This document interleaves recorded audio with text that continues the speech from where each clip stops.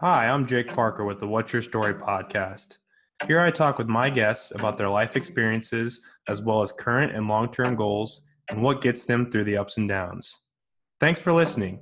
Please subscribe, and if you don't already, follow my Instagram account at jparkerfitlife for actionable tips daily to live a healthier lifestyle. Enjoy the show.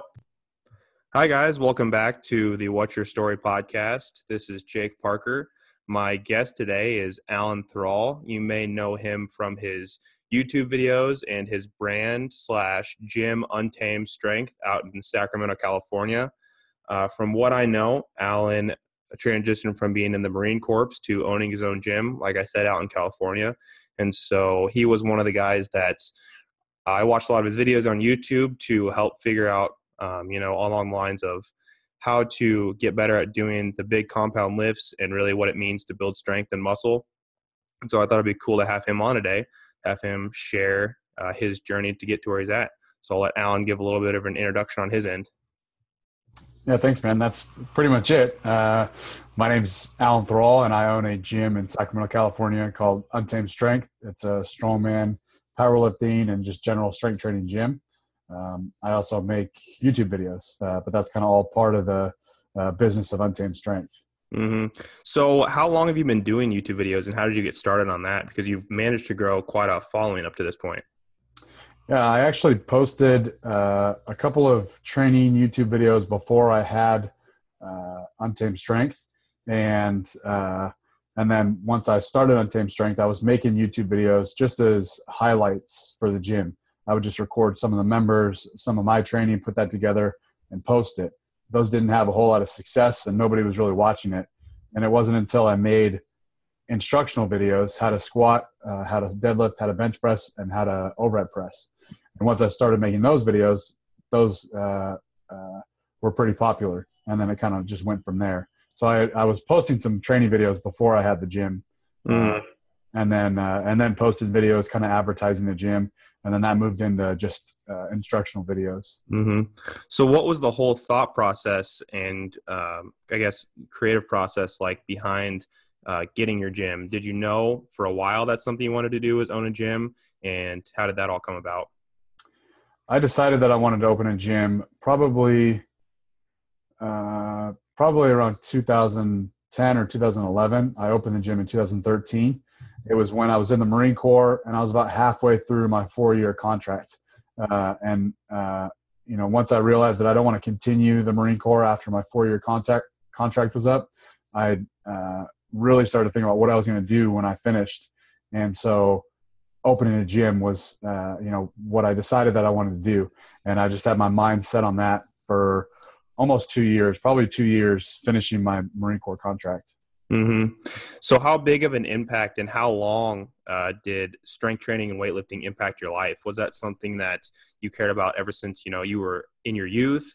And how did that prosper or kind of wax and wane during your time in the military? I started lifting weights in middle school in preparation for high school football. The local high school football coach came. At the time, I was playing Pop Warner football. And there was an announcement at school that said, if you want to play high school football, the local football coach will be, in the gym, in the gymnasium at lunch. So I went there. He started talking about football and that they had a weight training course for anyone looking to play high school football. And so I really got into lifting weights while I was playing football throughout high school, and I lifted weights all throughout high school. I did enjoy lifting weights, but I enjoyed playing football more. Mm-hmm. I was kind of just lifting weights to be a better football player. Once I finished high school and I wasn't playing football anymore, I stopped lifting weights for a little while, and I actually got into long distance running. And so for quite a while, I would just run. I didn't lift any weights. But then in the Marine Corps, I kind of lifting weights again piqued my interest. Mm-hmm. And I kind of fell back in love with lifting weights, not necessarily for the result of being a better football player, just because I really enjoyed lifting weights in my free time. Mm-hmm. And that didn't have anything to do with the Marine Corps. That was just by chance. Yeah. So was it just like friends that you met that you were training with at the time? No, when I first started lifting weights, it was more of, after about a year you start getting a little bit of freedom in the Marine Corps. When you're in training, you don't really have any free time. Yeah. But after a little while, you get weekends off. Mm-hmm. Sometimes you'll be done with work at 6 p.m. and you can do whatever you'd like. And on the weekends, a lot of the guys like to go out on the town and spend their money and do a bunch of stuff like that. And I wasn't into that. So I would just stay on base. And the only thing there really is to do on base is lift weights or go to the gym or do something like that. So I went, and that's what I did with my free time. So I was doing that solo for quite a while. And then I honestly started looking at like some like muscle magazines. And I was like, I want to get big and strong again, like I was in high school. Yeah.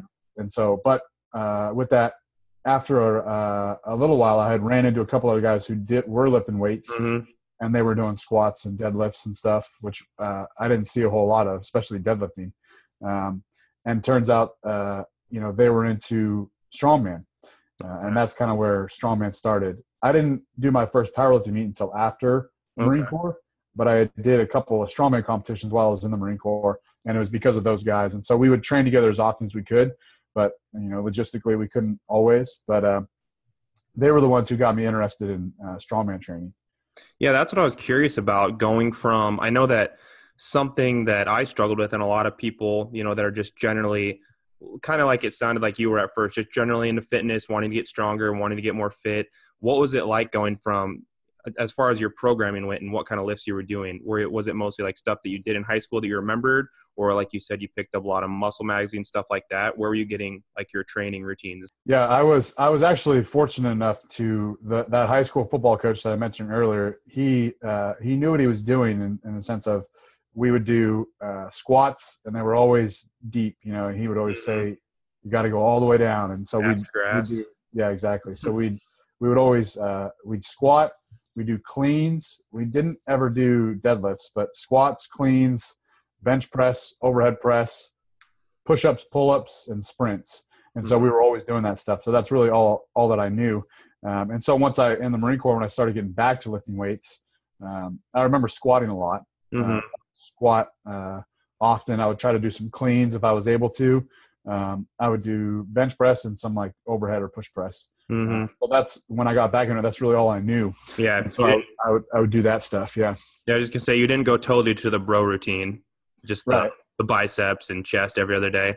No, it's interesting that you mentioned that, and especially how those guys kind of helped bring you into the deadlift and stuff like that, because like I kind of mentioned before, I guess one of the major points I would say in my story, and one of the reasons why I find your YouTube videos so appealing, is I did the bro type training for a long time, and then transitioning from that into doing heavy compounds, doing a lot of deadlifting. That was a big one to learn for me.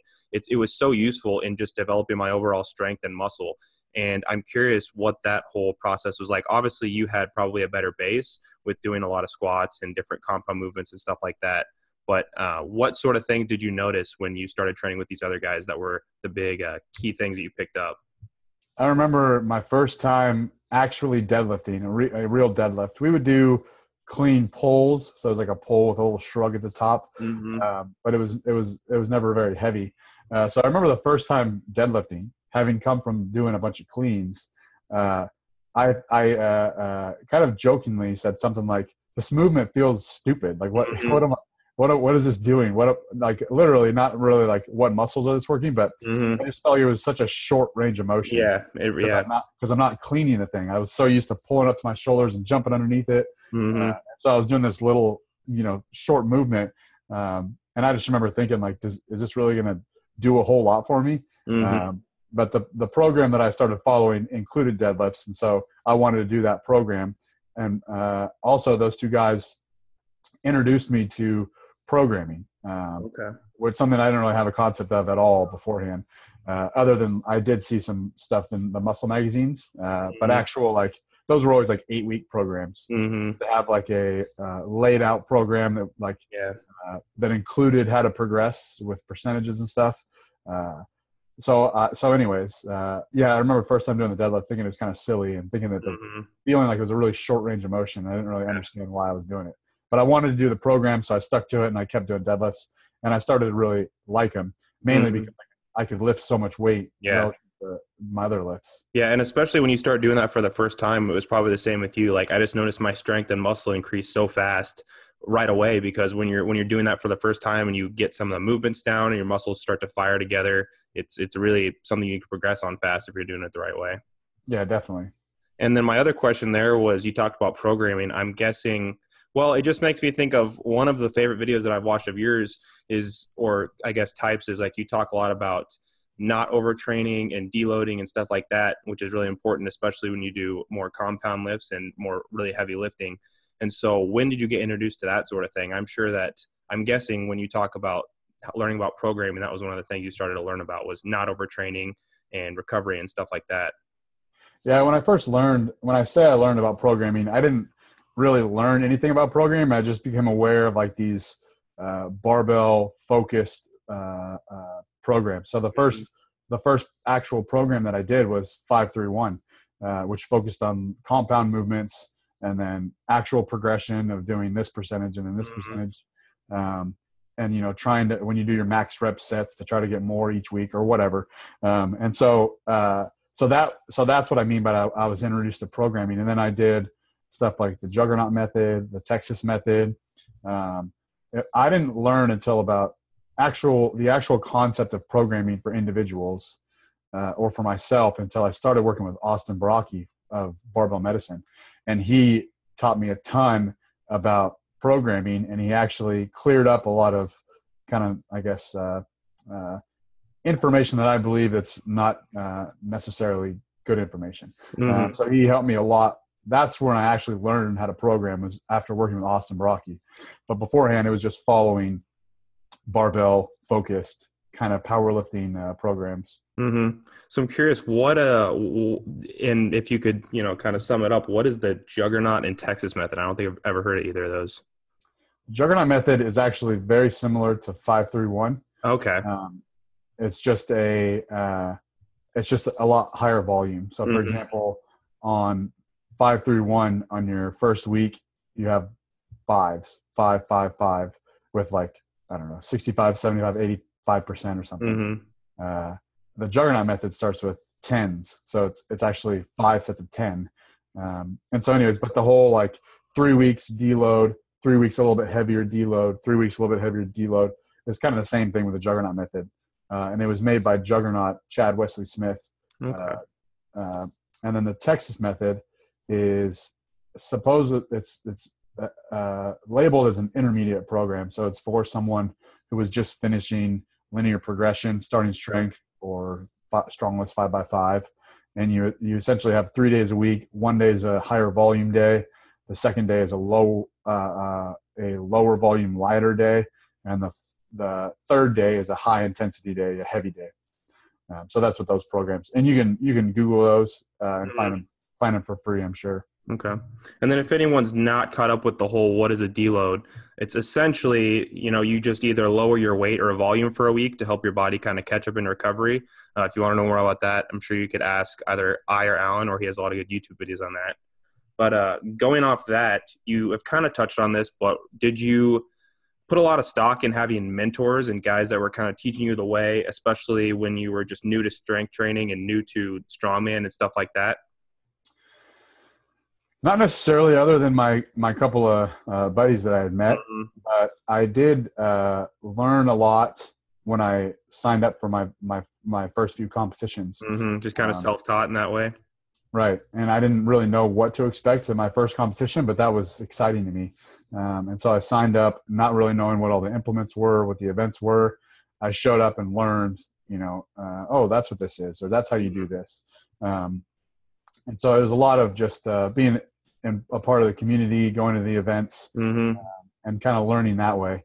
I wouldn't say that I had any actual mentor. I think that I did enjoy watching Elliot Holz's stuff, you know, years ago when he was doing strongman. So as far as strongman and powerlifting, I didn't really have like a training partner that I necessarily like looked up to.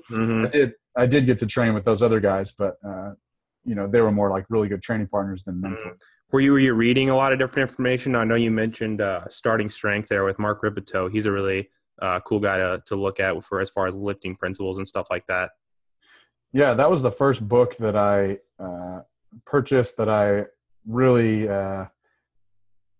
learned how to perform the barbell movements. Mm-hmm. And I remember doing the lifts and thinking something along the lines of, there's got to be like some tricks or some technique, something that can make me better at this. How do all these guys, and I would try to Google like form stuff, and I'd find some stuff scattered on like T Nation. But I remember looking for a book on Amazon, and I found Starting Strength. And so I bought that book and read through it. And so I did learn quite a bit from that book. And the very first how to squat, bench, deadlift, and overhead press videos were pretty heavily inspired by what I learned from Starting Strength. So as far as reading material, I would say I took the most away from that book versus all the other books that I was reading. And that's really the only book of its kind. There aren't a whole lot of barbell lift encyclopedia type books that explain exactly how to do the lifts. Yeah. I think the other really interesting thing you said is just that as far as the strongman competition goes, you just went and checked it out and signed up for it. I think that's something that I try to tell people and that I try to, take into practice in my own life is just, if you're curious about something, go and do it. That's a big part of the growth process. I'm sure that was more valuable than, reading 10 books about how to do it and about, what is strongman and stuff like that. Just going and doing it. There's so much validity to that. Exactly. It's the same as, podcasting. You can learn everything you need to know or make sure you have all the right gear or whatnot, but you're going to learn most by actually doing it. And then when you're finished, you say, well, that sounded like crap, or, I need to work on my interviewing skills or whatever. And you get better at that as you do more of it. Yeah, for sure. So yeah, I think there is a lot of value to, if you want to do something, just go do it, just be involved in it. So are you still doing a lot of strongman competitions, or are you training for anything specific now? I haven't been doing a lot of competitions lately. I just, I've done a couple of powerlifting meets last year, but I kind of got burnt out on it. And I just made the decision that I'm not going to do another competition until I'm really excited to do it. I was more doing it as like, I knew that I had to. It was like, okay, I finished this competition, when's the next one? And I was just kind of getting burnt out on it. And this year, especially, I had a son in January. Oh, cool. Congrats.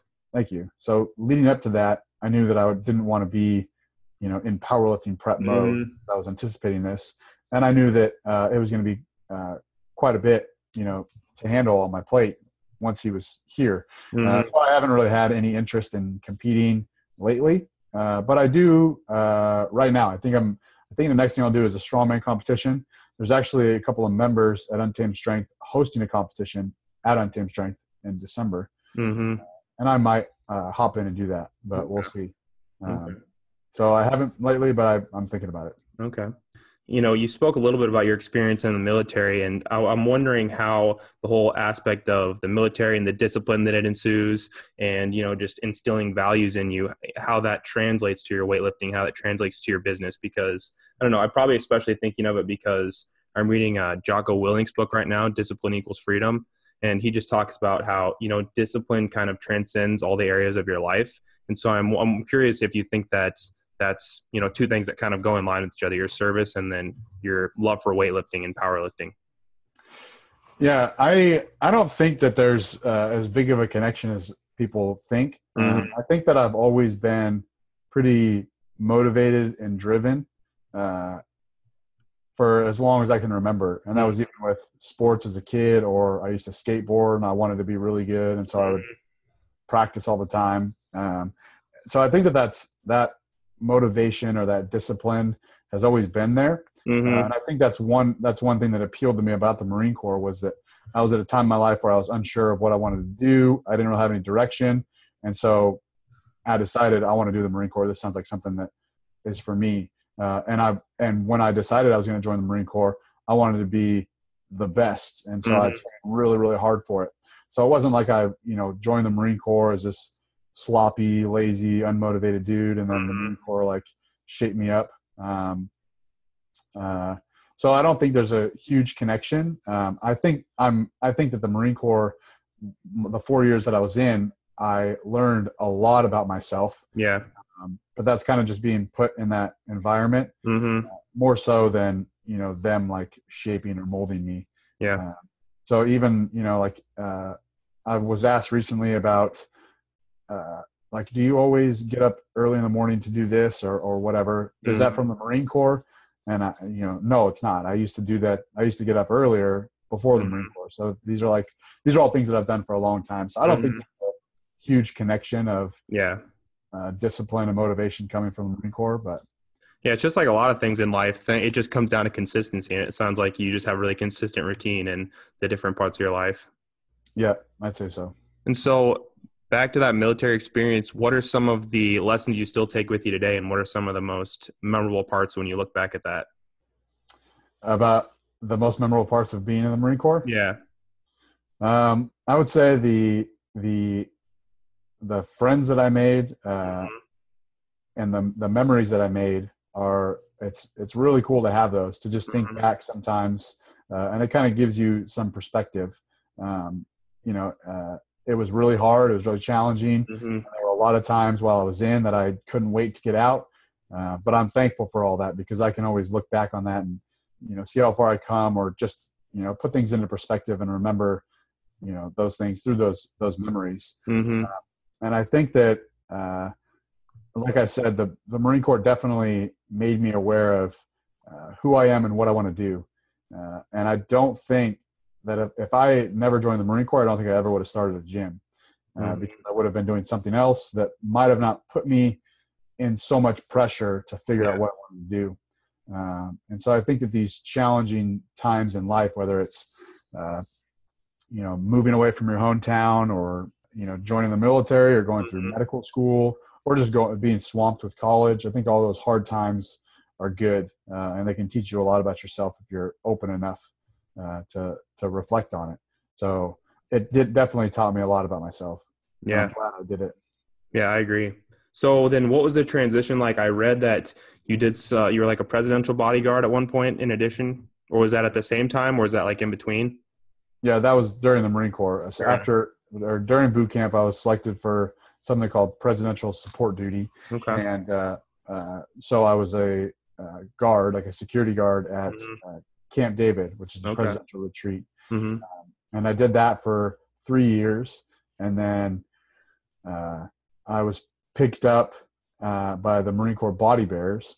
And those are Marines who conduct funerals at Arlington Cemetery. So I went through training for that, and then I became a body bearer for the last year of my Marine Corps contract. Okay. And then you transitioned how soon into the wanting to open the gym and getting that process started? Well, it was almost immediately. I knew, like I said, I decided while I was in the Marine Corps that I wanted to open a gym. And so I prepared myself as best I could by trying to learn, through resources online. And I got out of the Marine Corps 2013 in March, and I opened up Untamed Strength in September of that same year. So I actually got out, and I didn't do it, the next day. There was definitely a little bit of hesitation as far as like when the time is right. And I got a little gig. I don't really call it a job because I made like $200. But for the summer, when I got out of the Marine Corps, for the summer, I was the strength coach for a local high school football team. So I did that, and I wanted to get that experience under my belt. I knew it would help me prepare for starting the gym. So I waited, that summer because I was doing that. And then I, needed money. So I got a job bussing tables at a restaurant. And I actually, my facial hair was growing longer and longer. And the boss told me that I needed to shave. And I said I wouldn't. And so he let that run on for a few weeks, and then I eventually got fired because I wouldn't trim my beard. Yeah. And so once I was fired, I said, well, this is it. I don't have a job. I need to start making money. So it's now or never. Yeah. And so I started then. So it was, only 6 months after I got out of the Marine Corps, but there was a little bit of hesitation doing other things. Yeah. Sometimes you just need to be forced into it. Just have your feet put to the fire. And because that creating that necessity and that urgency is one of the biggest driving factors, I think. And I think that's interesting as well when you talk about how you took the low paying job to work as a strength training for a high school. It just reminds me of another one of those life principles where, if you really want to do something, get the experience. It isn't always about the value you're going to get monetarily maybe at that moment, but a lot of times it's more about, I'm sure you learned a lot about how to work with people and how to explain the different movements and stuff like that. I bet that experience was very valuable in starting your gym.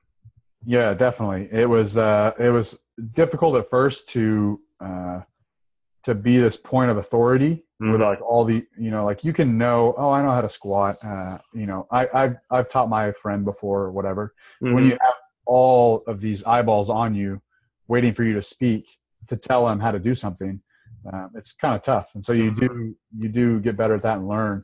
But I remember a short story about coaching those guys. I remember I wanted them to squat, deadlift, bench press, and overhead press. I wanted to do all the barbell movements.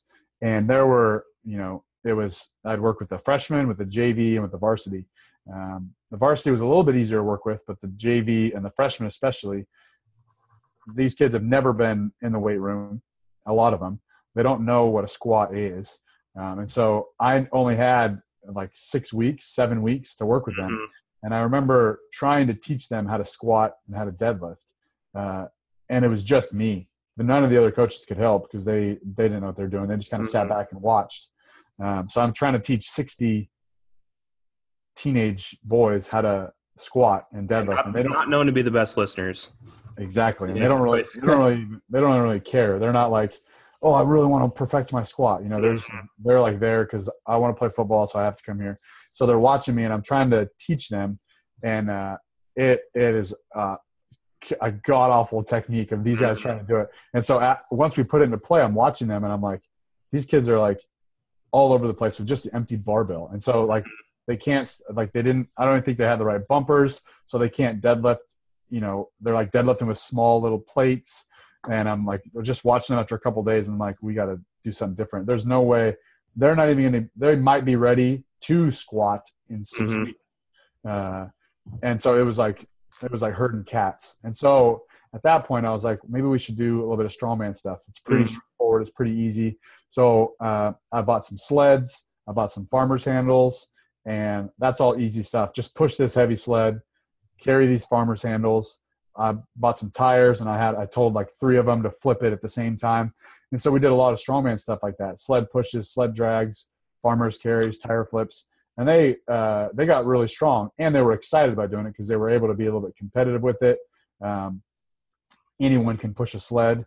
And, so at that point I was like, man, this group training stuff like with strongman is so much easier and so much more beneficial for them than trying to teach everyone how to squat. And so that's something that I learned right off the bat. And if I was right now to go take a job to coach a bunch of high schoolers again, not to say I wouldn't teach them how to squat or deadlift, but I would certainly be doing a lot of strongman stuff because it's pretty straightforward. Yeah. I've been listening to a lot of the more recent stuff in the fitness industry. It sounds like gamification of fitness is becoming more popular where, like you said, they kind of made it a competition and kind of trying to outdo each other. I think there's something to be said for that too, especially when you're talking about teenage boys that, they have that high level of wanting to play and wanting to be competitive. Just introducing that aspect of it was probably helpful too. Yeah, certainly. And I still kind of do that. I still do a strongman class at Untamed Strength, and I try to make it somewhat competitive or somehow like get everyone involved, whether it's a relay race or something like that.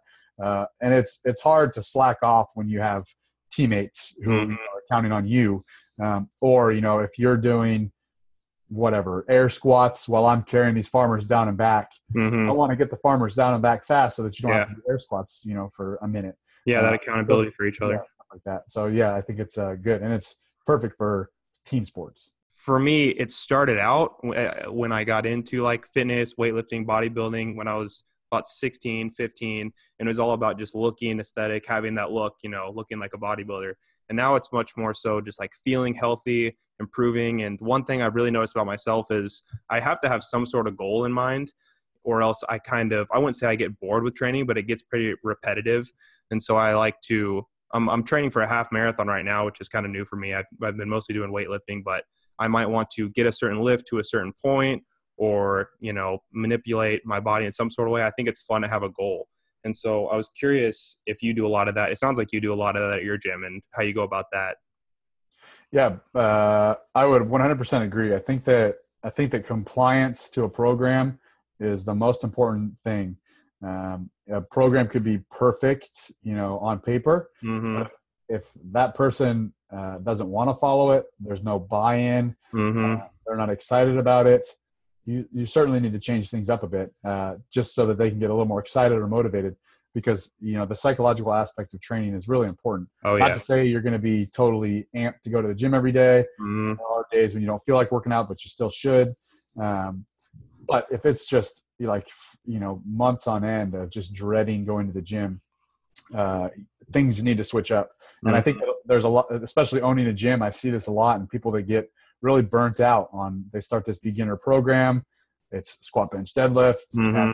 pounds, same sets and reps, and they get burnt out on it, and they end up just disappearing for a long time or canceling a membership once it's like, I don't really want to do this, and so it sucks. So I certainly think that if someone, a couple of years ago, I was much more rigid in my view on programming, but Mm-hmm. I would say that if you wanted to do some farmer's walks or some sled pushes or whatever, you want to do some muscle ups or try to do a muscle up, that's fine. Go ahead and do it. But there's something to having a little bit of fun. And in fact, my training this year, I've been doing a lot of different stuff. I'm still Yeah. doing basic barbell movements, but I have been doing different stuff because I'm just not, right now, I'm not in that powerlifting mindset of wanting to get a 1 rep max squat, bench, and deadlift.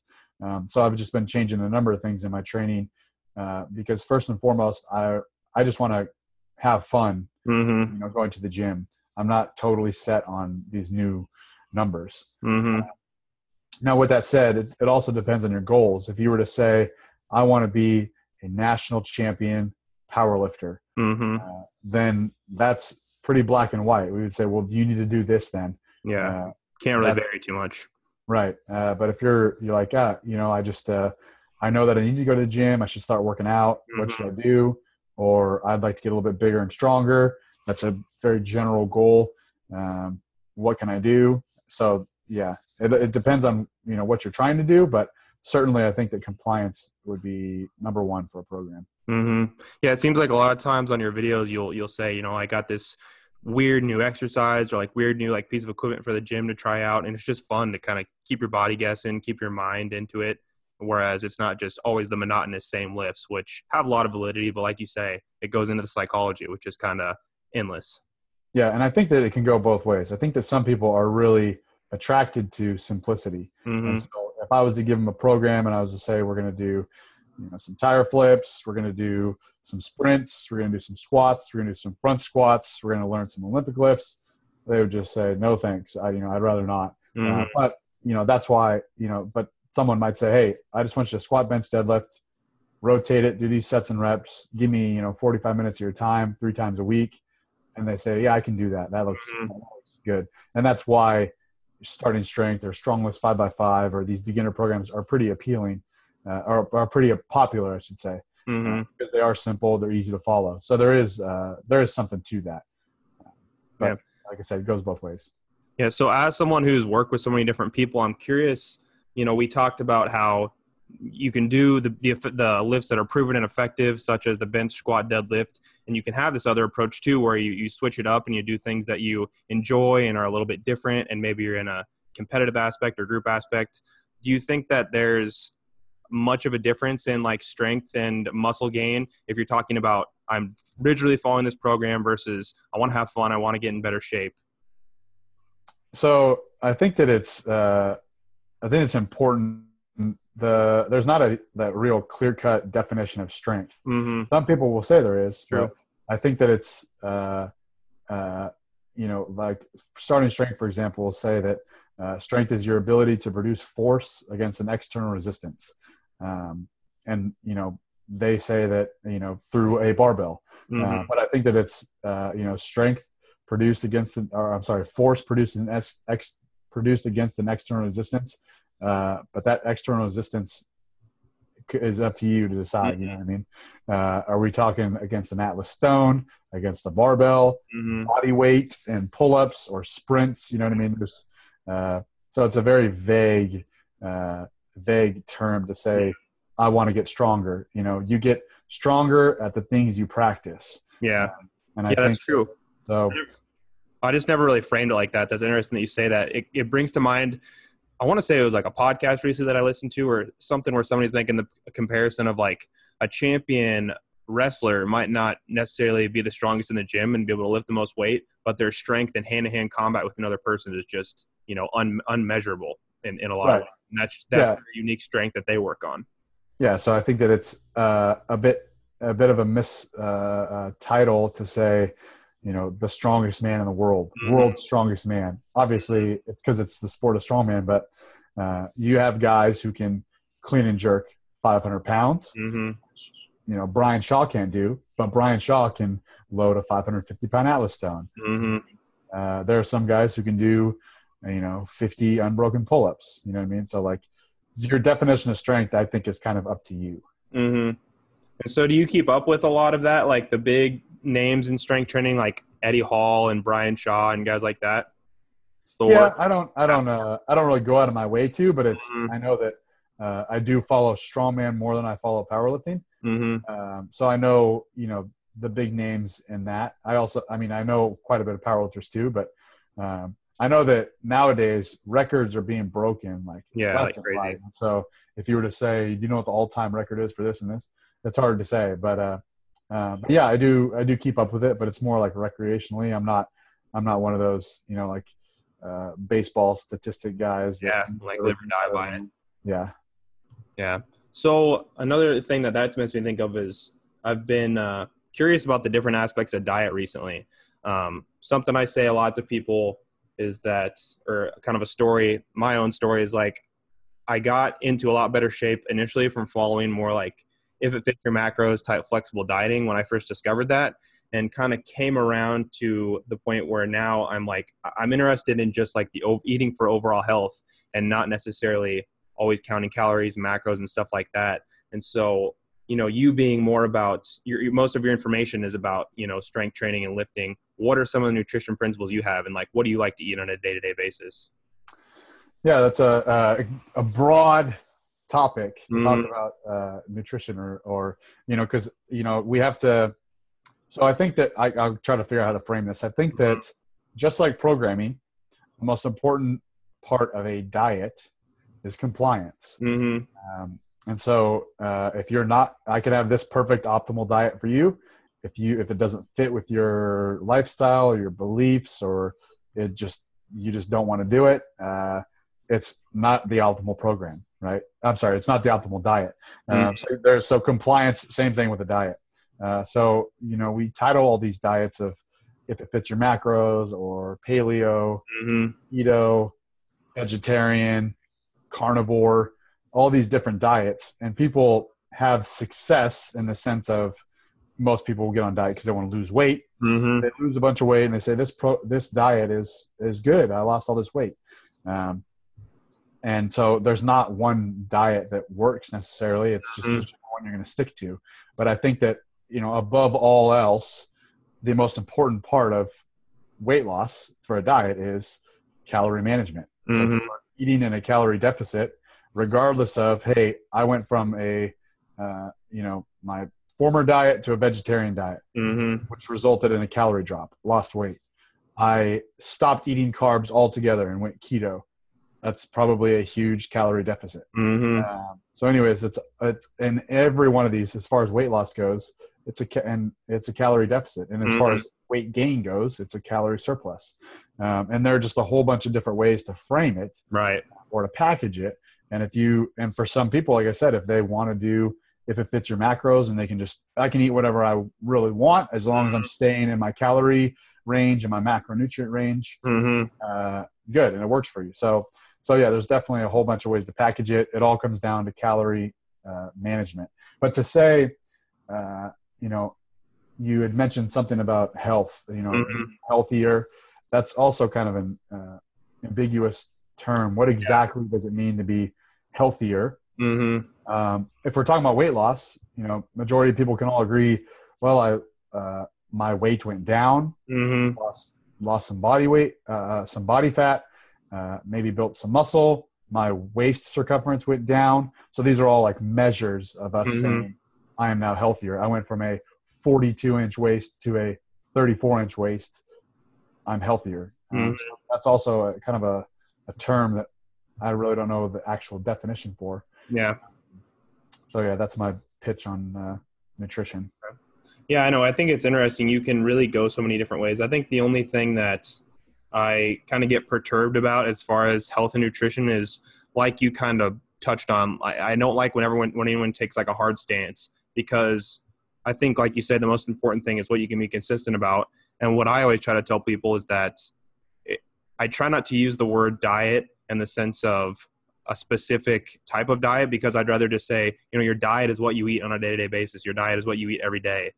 So because that helps frame it in the way that this is something that you have to manage for your life. It's not just, I'm going to go on a diet for a month and lose some weight, because that might propose a short-term solution, but you have to eat for the rest of your life, and hopefully you can find some things that will always work for you. Yeah, exactly. So if you were to say to someone, we need to work on your diet, and they say, well, I'm not on a diet. And it's like, you're what you eat. Yeah, exactly what you said. What you eat on a day-to-day basis is your diet. So we just need to adjust it, not necessarily go on a, 6-week template. So. And so I wanted to talk a little bit about YouTube now, and you kind of touched on it at the beginning, but I think you've grown a pretty big following now. I want to say like 700,000 subscribers or so. And so I'm curious, when did you really start to see a lot of growth? And then in addition to that, was it ever about the numbers for you? Was it ever about aspiring to reach a wider variety of people? And how did that all kind of play out? So like I said in the beginning, the how-to videos, how to squat, how to bench press, how to deadlift, how to overhead press, those were the most popular videos. When I posted those pretty much got bigger and bigger. And I think that the how to squat video especially kind of went viral, I guess you'd say. And it was shared all over like Reddit. It was on the front page of Reddit. So that helped a lot. And I think that had to do with timing above all else, because in 2013, there really weren't any how-to barbell movement videos. There were some, but they sucked, which is why I wanted to make my own. Kind of filled a need that was out there in a sense. Right. And so I think that if you were to make a killer how to squat video today, it probably wouldn't do that well because it's so saturated. There's so many, you know what I mean? So many videos about that. But then I don't think there were many. So timing was pretty good on that. But that video really blew up. But I actually, after I made those 4 videos, I was kind of like, well, that's it. I just dumped everything into those 4 videos. And so I never said like, oh, I'm going to run with this YouTube thing. I was like, cool, these videos did well. I'm happy. And then I started to make a couple other videos, and I noticed that people were really liking the instructional videos. So I would make, videos like, hey, here are 3 additional squat tips, or this video I'm going to talk about bar placement on your back. And so I would make all these videos, and it just slowly grew from there. And I would, of course, I was making the video and putting a lot of effort into it and posting it because I wanted people to watch it. So I was excited when the videos would do well.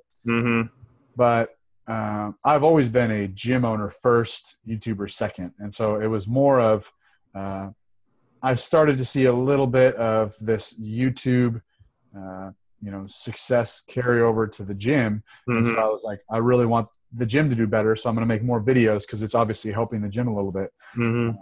Not at first and not for quite a while, but I noticed a couple of things. And so as I was like, I want to get this YouTube channel bigger so that I can get the gym a little bit bigger. And I always get excited about like, oh, I made it to 100,000 subscribers. This is sweet.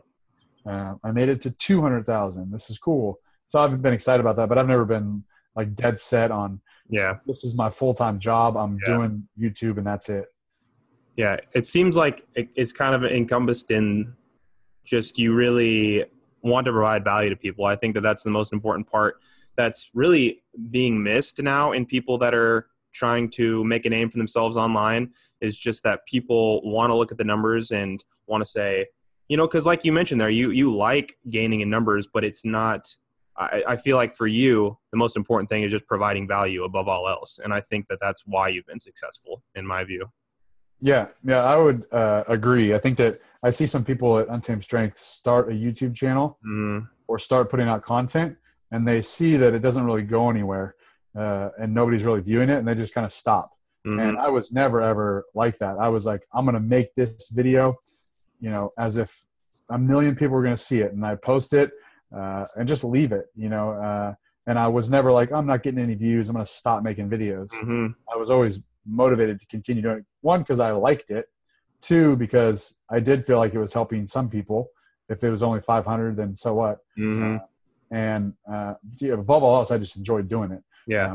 And I had a lot of free time, when the gym wasn't busy. Mm-hmm. And so I felt like I had to do something. I couldn't just say, well, it's Monday, I don't have any clients, I don't have anything to do today. Mm-hmm. I'm just going to sit around. I was like, I'm going to make a video. So it kept me busy. And so I've always enjoyed doing it, more so than trying to get numbers on a video. Mm-hmm. And there are a lot of times when I'll make a video nowadays, I'll make a video, post it, and I won't even bother with it. I won't go look at it to see how it's doing. Yeah. That stuff can get too in your head too, I think. Yeah. Yeah. I post it. I know that I like it. Mm-hmm. I think it turned out great. And, whatever, it was fun for me to make. Mm-hmm. And I'll post it and leave it and not wait for this validation either way to say that I don't look at comments to say like, wow, this is such a great video, or this video sucks, or you're wrong, or that. Plays with your ego. Yeah, because I used to pay attention to that. Mm-hmm. And I'd get so excited and spend weeks making a video, post it, and then a whole bunch of, not a whole bunch, but some people would, talk trash about it, or there's always going to be those whatever. trolls out there. Yeah, and I would see that, and then like it'd get in your head, and you're like, damn, this video does suck. Nobody likes it, Mm-hmm. and then you feel bad about it. I'd rather just post it and assume that everyone likes it. Mm-hmm. Yeah, I don't know if these two names ring a bell to you at all, but two guys that are really, I guess, mentors for me in the whole creative process are Stephen Pressfield, who wrote The War of Art, and then Seth Godin, who just writes a lot about marketing in general. And one of the things they always say is just that, you got to put your ideas out there in the best way possible, I guess, that you think is best, and not, play for other people. Because I think, like we've mentioned, you can get way too caught up in that. And I like that you just say, I put it out there and it's what I like, especially that part. That really resonates with me. It's like, put out what you like. And I think that passion really resonates with people in a big way. Yeah, certainly. It's hard to cater to a bunch of people, especially when it's, getting to be thousands of people, to try to make this, because it's never going to be perfect, in the sense of perfect being that everyone likes it. Mm-hmm. So yeah, I'd just rather stay true to what I want to do, and then go from there. Yeah. So what is the creative process like now? Do you ever feel like pressure, like I have to put out a new video? And I mean, where do the ideas come from? What is that whole formulation like now? Yeah. So I have, for a long time, I was making very informative instructional videos about technique with the squat, the bench, the main barbell movements, because I knew that those were going to help a lot of people because those movements are so popular. And so for a long time, it was just when I was working with a lot of clients at Untamed Strength, it would be like reoccurring issues I'd see. I'd be like, man, everyone that I work with can't squat to depth, whatever. So I'm going to make a video, and so I'd teach them these things. I'd teach them all the same things, and they found it helpful. So I'm like, I'm going to make a video about how to squat down, deeper, whatever, how to improve your squat depth. So it was a lot of that. Those ideas came from working with people and finding all these issues. I haven't been doing this year, especially, I haven't been doing as many, really any strictly instructional videos. A lot of times it's just, I have this idea or this thought about training, and I'll try to make a video about it. Or I'll do a project around the gym or a transformation of building something, and I'll make a video about that. So it's been a lot more, I guess, creative in that sense lately, that I just, once I find something that I think that I want to document or talk about, I'll make a video about it. Mm-hmm. I think I think that one of the misconceptions people have about, I guess you might just call it posting something out there, because I think it can be from anywhere from like a blog to podcast, YouTube, Instagram, whatever. But I think a misconception people have is that, you might run out of ideas or something like that. But what I've noticed is the more stuff you put out there, it seems like the more ideas just come to you.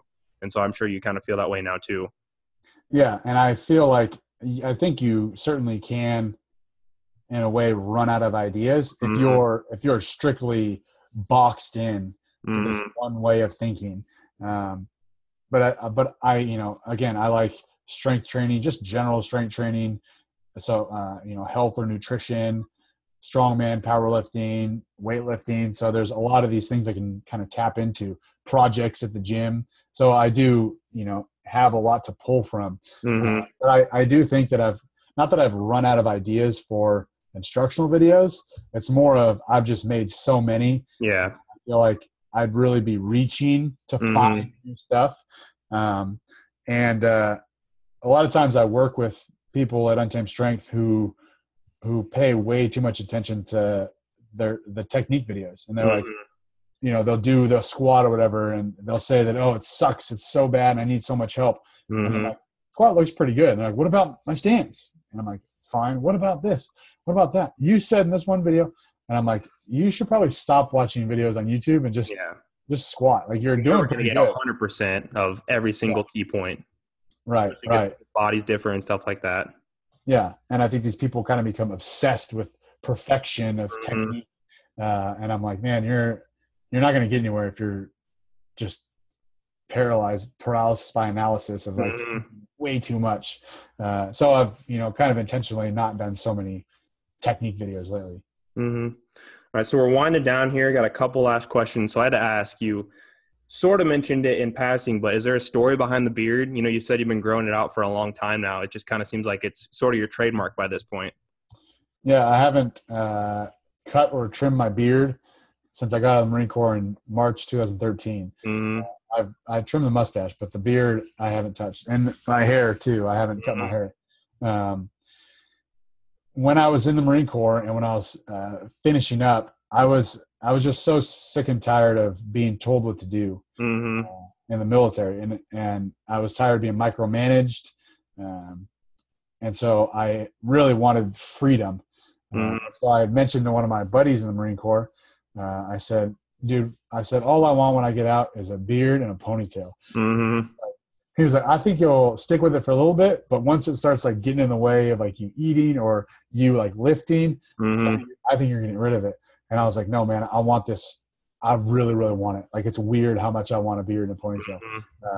And so it was just, it all went to kind of tapped into that like discipline of I want this beard. So it's itchy. I don't care. I want a beard. It's getting in the way. I don't care. I want a beard. And it certainly has become like kind of a trademark to where, one, people are like, oh, look, it's an Alan Thrall video because they see the beard and the ponytail. Or, there might have been quite a few clicks on all my videos of like, who the hell is that guy? Yeah, like, look at this goofy looking guy. Yeah, exactly. Is this some homeless dude like teaching you how to squat? And so, so I can't imagine not having a beard and long hair at this point. Eventually I'll, once I decide I want it gone, I will, but not anytime soon. So there's not much of a story behind it other than being in the Marine Corps and being completely clean shaven every day and a really short haircut. I just really wanted a beard and a ponytail. And I think it kind of works well with the untamed theme.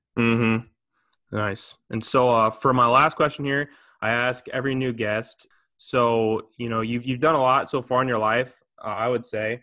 You've served a lot of people. You've served your country. You've helped people out at your gym, had a lot of accomplishments in strongman and weightlifting. But what do you want the story of Alan Thrall to be when it's all said and done? Man, that's tough. You need to give me time to think. Take your time to prepare an answer. And I think the other interesting thing about the question is like, I would say for me personally, each year that passes, I would probably answer it differently. And so, it's a lot of times based on your current circumstances as well.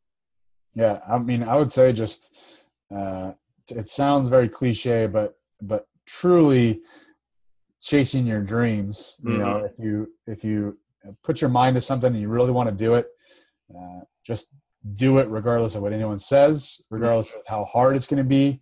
I've never asked myself, what if things don't work out?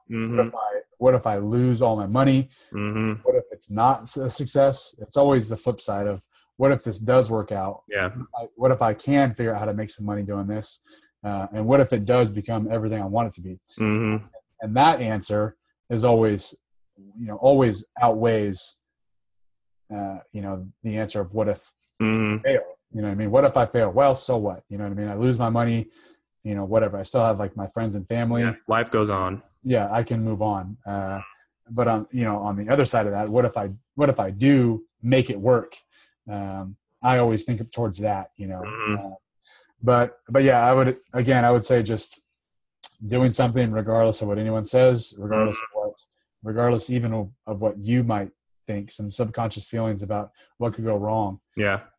Yeah, it sounds like you're good at reframing those negative thoughts, because I know for me and for something I try to preach a lot is that self-doubt will really kill you. And so whatever it is, whether it's reframing your negative thoughts or whether it's you take your time to yourself to rejuvenate or whatever, you got to keep that self-doubt to a minimum as much as you can.